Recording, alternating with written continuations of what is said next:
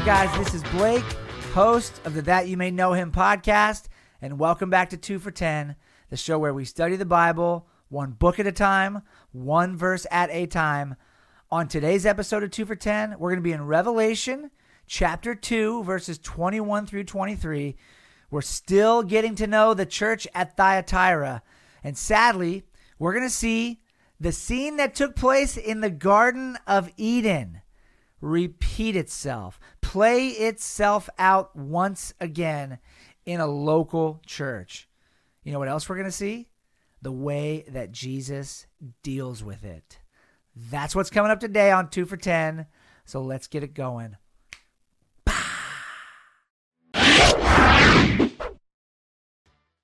Hey guys, real quick before we get started, please don't forget to subscribe to our podcast, the That You May Know Him podcast. We are on every major podcasting app. You can find links to tons of them on our website, thatyoumayknowhim.com. We're starting a couple of new series this week and next on the show. They're going to be a lot of fun. They're going to go for a long time, and we're going to have regular co-hosts as a part of both of those series and a part of the show going forward. So lots of exciting stuff is happening. Please, if you haven't already, subscribe on whatever podcasting app you prefer.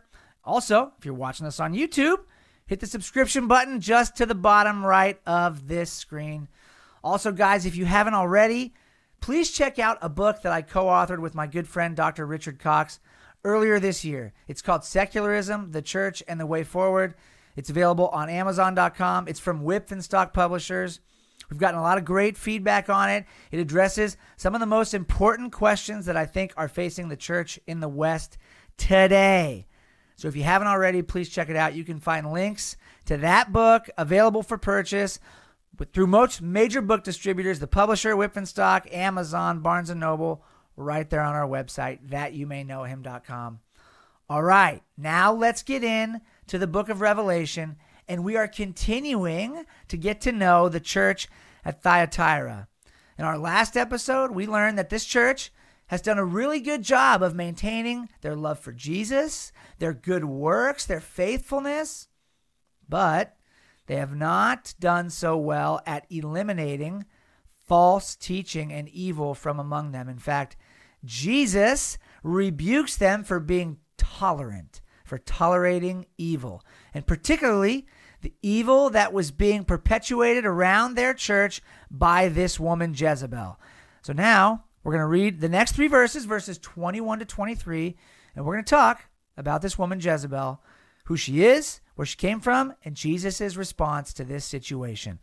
Revelation chapter 2, verses 21 through 23 go like this. Jesus says, I gave her time to repent, but she refuses to repent of her sexual immorality. Behold, I will throw her onto a sick bed, and those who commit adultery with her I will throw into great tribulation, unless they repent of her works.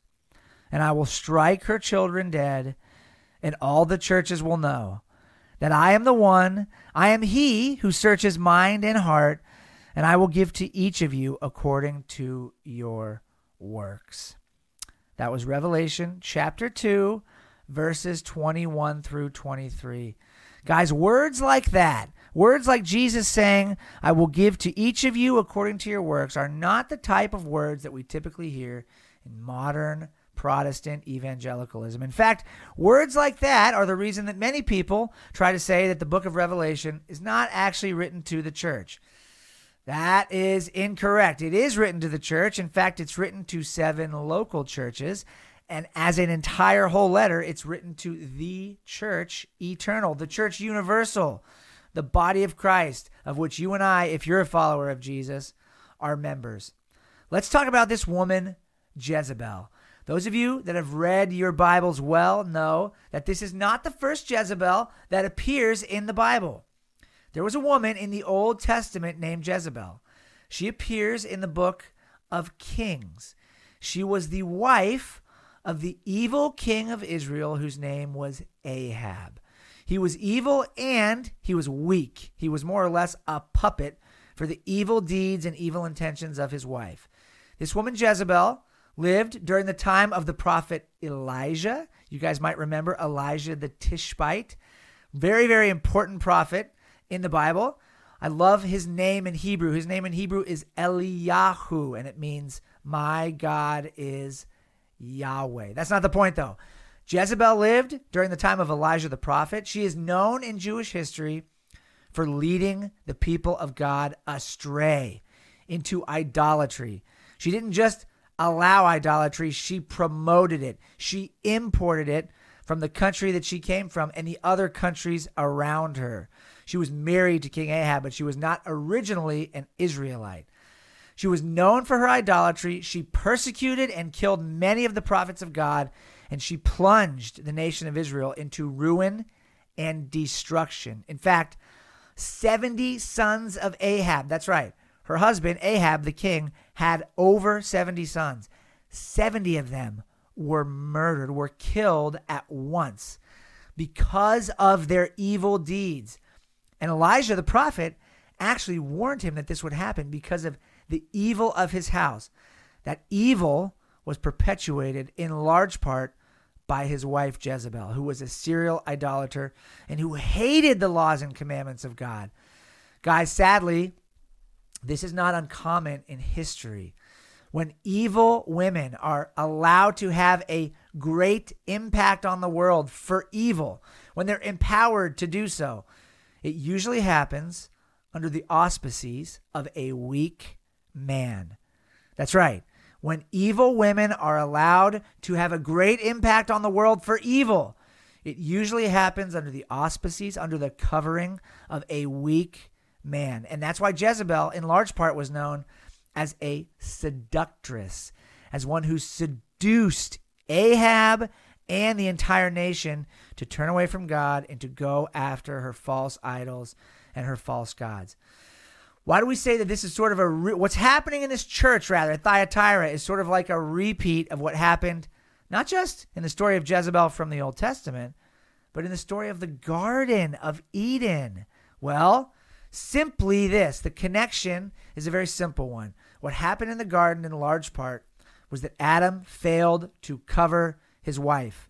Lots of people like to say, well, it was Eve's fault. Eve's the one that ate the apple first. That doesn't say it was an apple. Eve was the one that was deceived, which is true. The Apostle Paul tells us that the woman was deceived.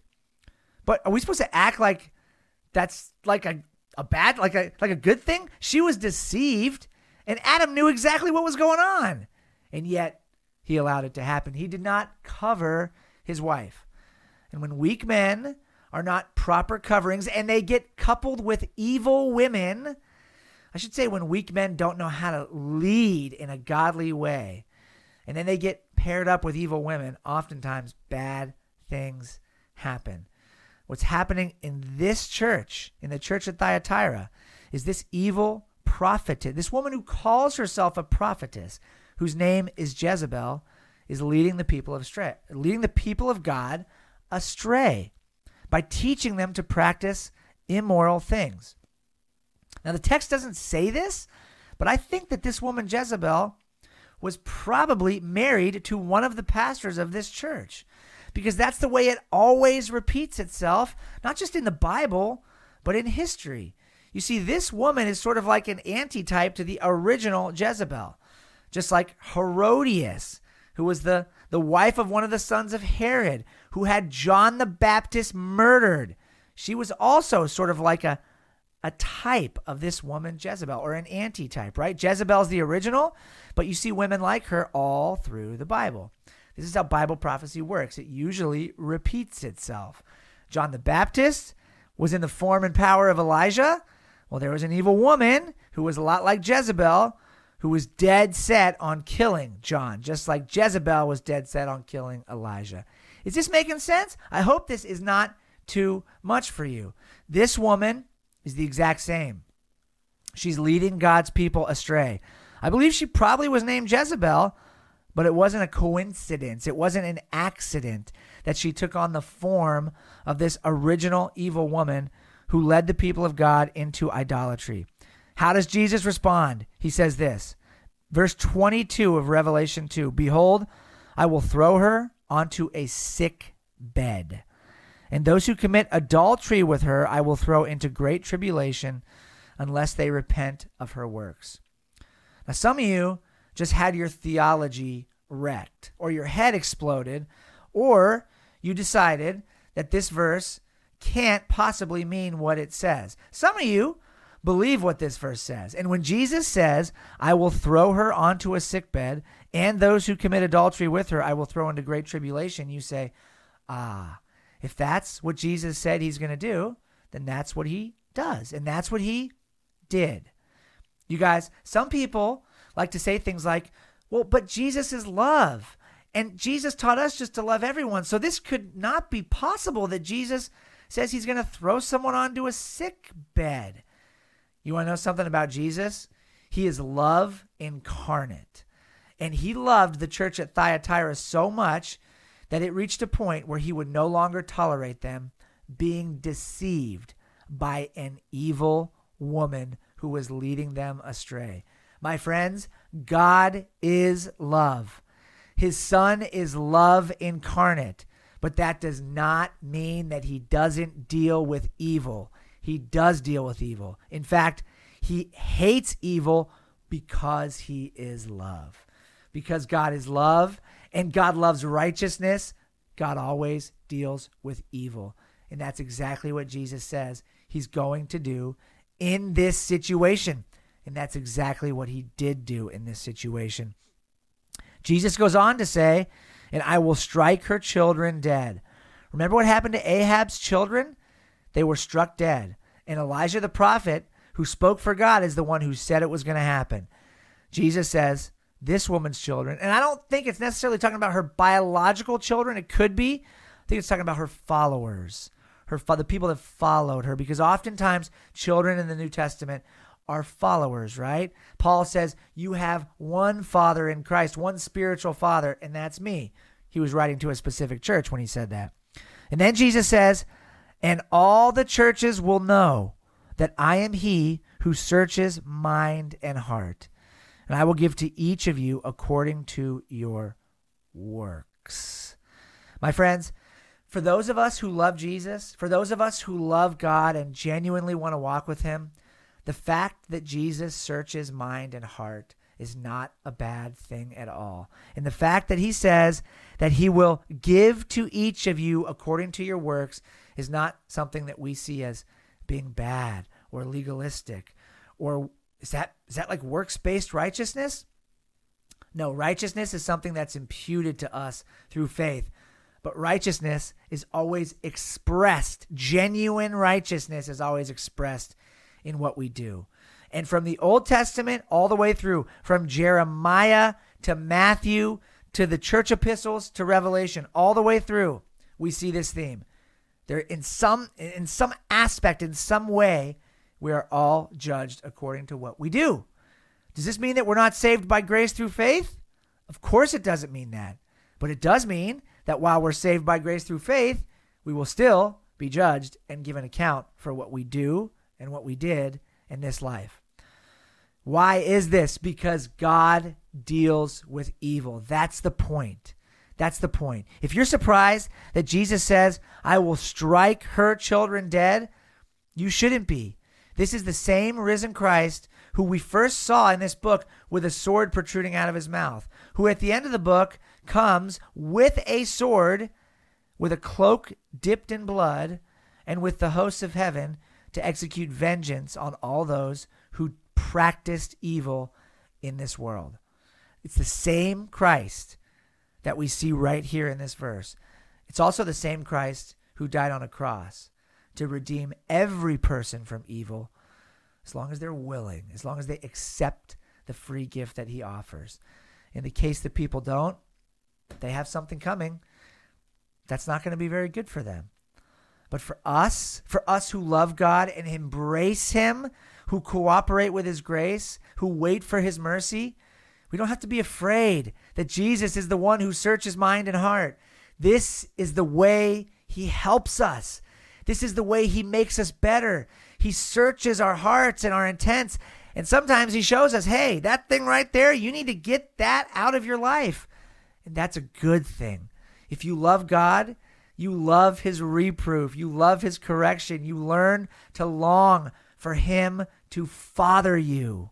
And you realize that when he fathers you, it's because he loves you. It's because you're his child. So when you read verses like this in the Bible, don't be surprised. Don't try to hide it.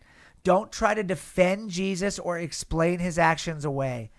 Just know that this is the same Christ who already shed his blood for every single person to be redeemed. But that same Jesus, who is love incarnate, will one day deal with evil, even the evil that exists, sadly, within his church. And if you want to know, if you want to have confidence for that day, don't be afraid of the fact that Jesus searches mind and heart. You love him. I know you love. Many people who are watching this video, I know, love Jesus Christ. Don't be afraid of this passage. Invite him to search your mind and your heart. He's already doing it.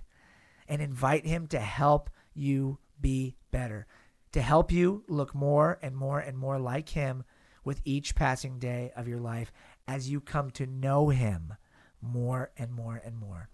My friends, that is all the time that we have for today. This has been Revelation chapter 2, verses 21 through 23.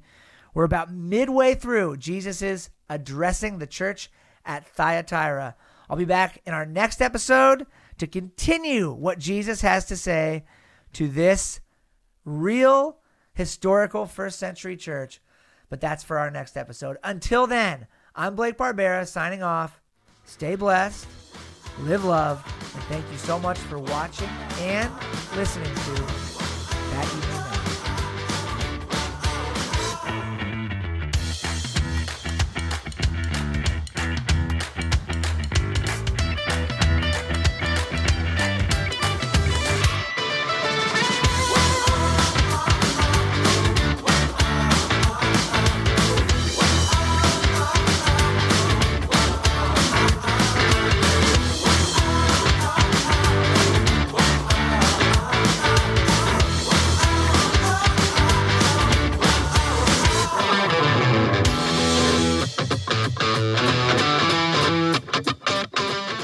The That You May Know Him podcast is produced by That You May Know Him Ministries, Durham, North Carolina. You can visit our website at thatyoumayknowhim.com.